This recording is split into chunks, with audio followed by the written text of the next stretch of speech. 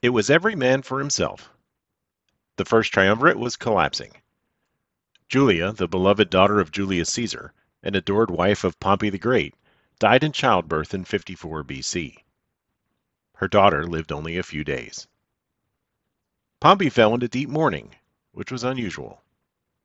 This was a time when upper-class marriages were only a means to an end, forging political alliances in the case of Pompey and Caesar, populating the republic with more elite male citizens, especially in a time when infant mortality and disposing of girl babies on trash heaps was at an all-time high, and propping up one's bank account by way of dowries. The upper classes of Rome made fun of Pompey behind his back because he was actually in love with his wife. With Julia's death, Pompey was sidelined for a while by grief. The thin bonds tying him to Caesar, his rival for power, were gone. Love is powerful and should never be underestimated. Cato the Younger was distracted too. He was once more trying to stamp out corruption in Roman elections by eliminating bribery, which was, against the law. At this point, the Republic was so corrupt that by dispensing enough bribes, a candidate could shield himself from any charge of bribery. Cato's answer was typically, shall we say, Catonian. He proposed a law that assumed every elected official was guilty of bribing his way to victory. Once in office, they would be required to prove that they hadn't engaged in bribery, or they would have to forfeit their office. This plan acknowledged the harsh truth that bribery was indeed universal in ancient Rome. But it failed to anticipate the revolving door of officials being tossed out of office for bribery without replacements, unless the idea was to hold new elections, after which the winners would have to prove they hadn't won by dispensing cash and gifts. If they couldn't, they'd be removed from office and there would have to be, you guessed it, more elections. In the 1st century BC Roman Republic, eliminating electoral bribery would eliminate office holders. The government would have ground to a halt, ironically enough paving the way for an unelected strongman to take over. There were at least 2 of them, if not 3, waiting for their chance. Also, the people of Rome loved the gifts and games that each election cycle brought, so they didn't want to give it up. They weren't fond of the best government money could buy, but they wanted to sell it to the highest bidder anyway. Cato's proposed decree was immediately vetoed by the tribunes in the People's Assembly, and he was mobbed, cursed, and stoned. He was able to reach high ground and shame the mob into silence, but the proposal failed. He was praised at the next Senate session for his bravery in standing up to the violent masses and his principled stand against corruption. No doubt still bruised from his encounter with the mob, Cato told the senators that their praise was worthless, because all the men applauding his moral courage were nowhere to be found while the rocks were flying his way. I cannot praise you for leaving an imperiled praetor in the lurch and not coming to his aid, he said. Grateful that the Republic was back to business as usual, the senators just went back to business as usual, giving Rome's moral mascot a pat on the back for his trouble.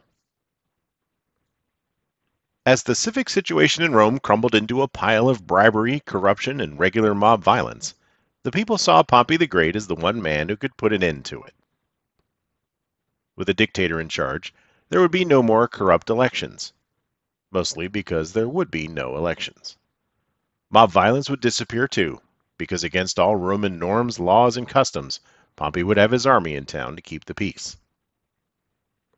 This was a time of bizarre solutions. End bribery by assuming everyone was handing out bribes. End corrupt elections by ending elections. End mob violence by bringing in the army.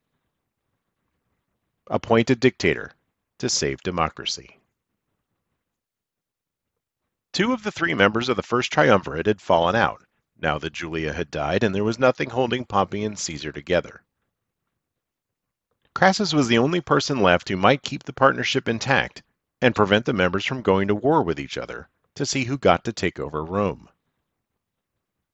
I sure hope nothing bad happens to Marcus Crassus. Hi, I'm comedian and author Damian Smith, host of the internet's favorite randomly AI-generated podcast show title, History Go Time. If you'd like to know more about the time an argument over Shakespeare turned into a riot that burned down a large chunk of Manhattan, or why the 1979 Eurovision Song Contest is the nexus point of history, or the time an international chess champion was assassinated with a salami, or when Julius Caesar won a civil war through his command of time itself. If any of that tickles any of your fancies, then come and join me over at History Go Time, wherever you cast your pod. What do you get for the man who has everything? Rome's richest man, twice elected consul, with a seat at the ruling table of the Western world's greatest power. Military glory, of course. Crassus had always wanted to be seen as a great general. He had pretty much won the war against Spartacus before Pompey swooped in at the last minute and took all the credit. He aided in the rise of Julius Caesar, thinking that this pleasure-loving libertine wouldn't be any competition when it came to military exploits. Whoops. Caesar's victories in Gaul against the barbarians, and his quick sightseeing tour in Britain, meant that Crassus was the only one left in the triumvirate without martial accolades. He had propped Caesar up and joined the triumvirate to be a check on Pompey, who he despised for stealing his thunder with Spartacus. But now he was just the guy who paid for everything and watched from the sidelines as his pals the generals got their parades downtown. So Crassus set off to conquer Syria and teach the Parthian Empire, which bordered the province, a lesson. The Parthians were seen as one of the few remaining formidable and organized foes Rome faced. Taking them out would make him the greatest living hero of his age. Better than Pompey's old victories from years before. Better than Caesar kicking around a few barbarians. Or so he thought. He marched his legions into the Syrian desert and crossed the border into the Parthian Empire. In any other venue, the heavily armed and armored Roman legions would have been unbeatable, but in the dry, hot, flat desert, the fast-moving Parthian cavalry stayed out of reach and slaughtered the Romans from a distance with deadly hails of arrows. The Parthians were famous for turning around in the saddle while riding away from their enemies and firing one last arrow. The Parthian shot, or parting shot, as it is known today. The Parthians offered a deal whereby the Romans could retreat in safety if they gave up all their land east of the Euphrates River. Crassus refused. He had seen this whole campaign going very differently, in which he gained territory and won big battles like those other guys. His troops threatened a mutiny if he didn't negotiate, so he went to a meeting with the Parthians. One of his officers mistook the meeting for a trap and grabbed at the reins of Crassus's horse to lead him to safety. The Parthians, believing this was a precursor to an attack, killed Crassus and his officers and then attacked the waiting Roman army, killing or capturing most of them. According to legend, the Parthians poured molten gold down Crassus's throat, since that's apparently what you do when you have the richest man in the known world dead at your feet. His head was sent back to the Parthian king, who used it as a prop in a Greek play he was watching. Military Conquest Safety Tip, number 257. The Syrian desert in summertime is no place to have a battle, especially against an army used to fighting in the Syrian desert in summertime. Instead of a triumph, Crassus lost his army and the Aquilae, the eagle standards each legion carried. And Rome's three-headed monster had lost one of its heads. Literally. Julius Caesar was away in Gaul. Crassus's head was in the palace of the Parthian king. The rest of him was, presumably, somewhere in the Syrian desert. Pompey was in Rome, and even though he wasn't in charge, he was in charge. He and the conservatives couldn't agree on who should run for consul in 52 BC, so there were no consuls. Recent elections had grown even more corrupt and more violent. The people of Rome feared revenge from the Parthians, and whatever fallout there would be from the collapse of the triumvirate. As a result, Cassius Dio wrote, "The Romans were absolutely without a government." Our old friend Clodius, the one who had dressed in drag to get close to Caesar's wife and arranged for the exiles of both Cato and Cicero, got himself killed in a scrape with an opposing faction. Like other populists in Roman history, Clodius had many followers and admirers who saw him as Rome's last hope. They laid his body out on the rostra in the Senate, then set it on fire. Not only did the Senate house burn down, but also the Basilica Porcia, the meeting hall of Cato the Elder. Once one of the most symbolic and ironic fires in Roman history had burned itself out, Rome's fire chief, Crassus, being elsewhere, the crowd went to go see Pompey. Consul, they shouted at his door. Dictator. All he had to do was pick one. The senators met in emergency session at the downtown temple to pass a law granting quasi-dictatorial powers to the few elected officials that were left. Pompey was ordered to levy troops to keep the peace. Finally, he had gotten what he had always wanted, the approval of Rome's establishment. All that had to happen was anarchy and a fire. Marrying one of Cato's relatives would have been way easier, and there would have been cake. We couldn't keep train wrecks on the tracks without you. Please visit support.historiestrainwrecks.com for all the ways you can help keep train wrecks on the tracks. Pompey remained outwardly reluctant to assume total power, promising to consult the Senate and Caesar and the mourning followers of Clodius and pretty much anyone with a stake in the governing of the Republic, and not step on anyone's toes. He served at the will of the people of Rome. But while he said all the right things, there were no elections, no consuls, no revenge for Clodius. Pompey stayed in neutral. He did not authorize anybody to either seek the consulship or to quit seeking it.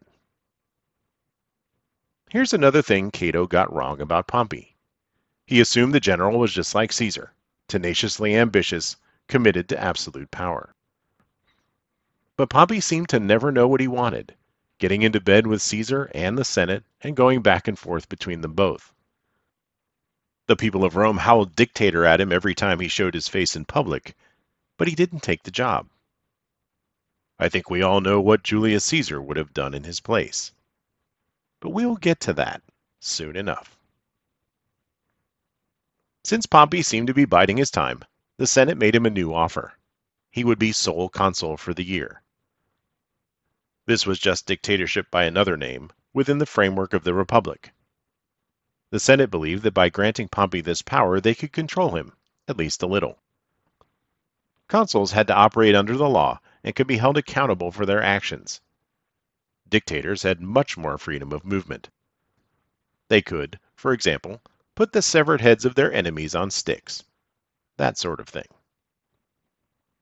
Cato the Younger, whose last experience with a sole consul was the bloodthirsty tyrant Sulla, was finally coming around to the inevitable. Pompey was the best option Rome had at this moment. He told the senators, "Any government is better than no government at all." Pompey invited Cato to meet with him, wanting Cato to be his associate in government. Cato, typically, replied that he was only on the side of the Republic. If Pompey was as well, then they could work together. While this answer was maddeningly typical of Cato, it once again squandered an opportunity. Pompey was no tyrant in waiting, and was even less so after the death of his beloved wife. It seems like he was willing to play the role of the useful tool the Senate wanted. His gravitas and his army would maintain order, but the governing would be left to the senators. All Cato had to do was go along. Going along was not a thing Cato the Younger could do. So Pompey acted alone, restoring order and putting Milo, leader of the faction that had killed Clodius, on trial. He proposed a law banning political violence and created a special court to try the men who had burned down the Senate house. Both sides would get what they wanted. Cicero would defend Milo, and Cato would be on the jury. Milo was convicted of murder, and the followers of Clodius were convicted for inciting the violence that led to the Senate fire. Order and justice had been restored, confirming Pompey's place as the head of state under the guiding hand of the Senate. having a fellow with no real dictatorial ambitions was a refreshing change of pace. Meanwhile, back in Gaul, a fellow with real dictatorial ambitions was planning his next move. Since Pompey had essentially invited Caesar to share in the government, Caesar lent his approval to Pompey's one-man consulship, as long as Caesar got to run for consul himself in absentia. This was one of those things that always sent Cato off the deep end. Pompey was becoming a known quantity for Cato, a bland waffler who didn't really seem to want absolute power, but Caesar surely did. So Cato the Younger spent another long day in front of the Senate, filibustering against a law that would let Caesar campaign for office from what would one day be France, giving him the immunity from prosecution he needed from his last turn as consul.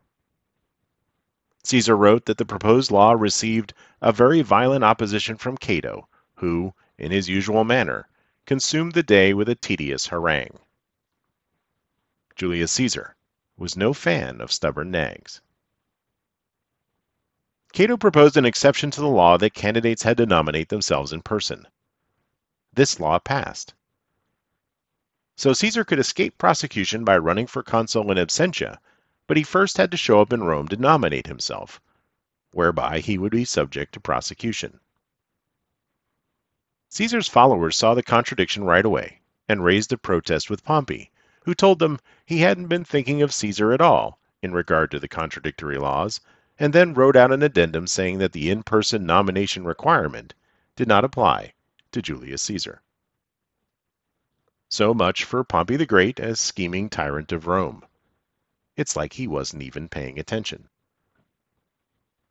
Finally seeing Pompey as more of a power vacuum than a power wielder, Cato put himself forward to run for consul. But he campaigned as you might expect. He didn't mention his war record or his many successes in government. He paid no bribes. He didn't get his friends and supporters to round up votes. He would not put on shoes. He would not do any of the things by which the multitude is courted and captivated.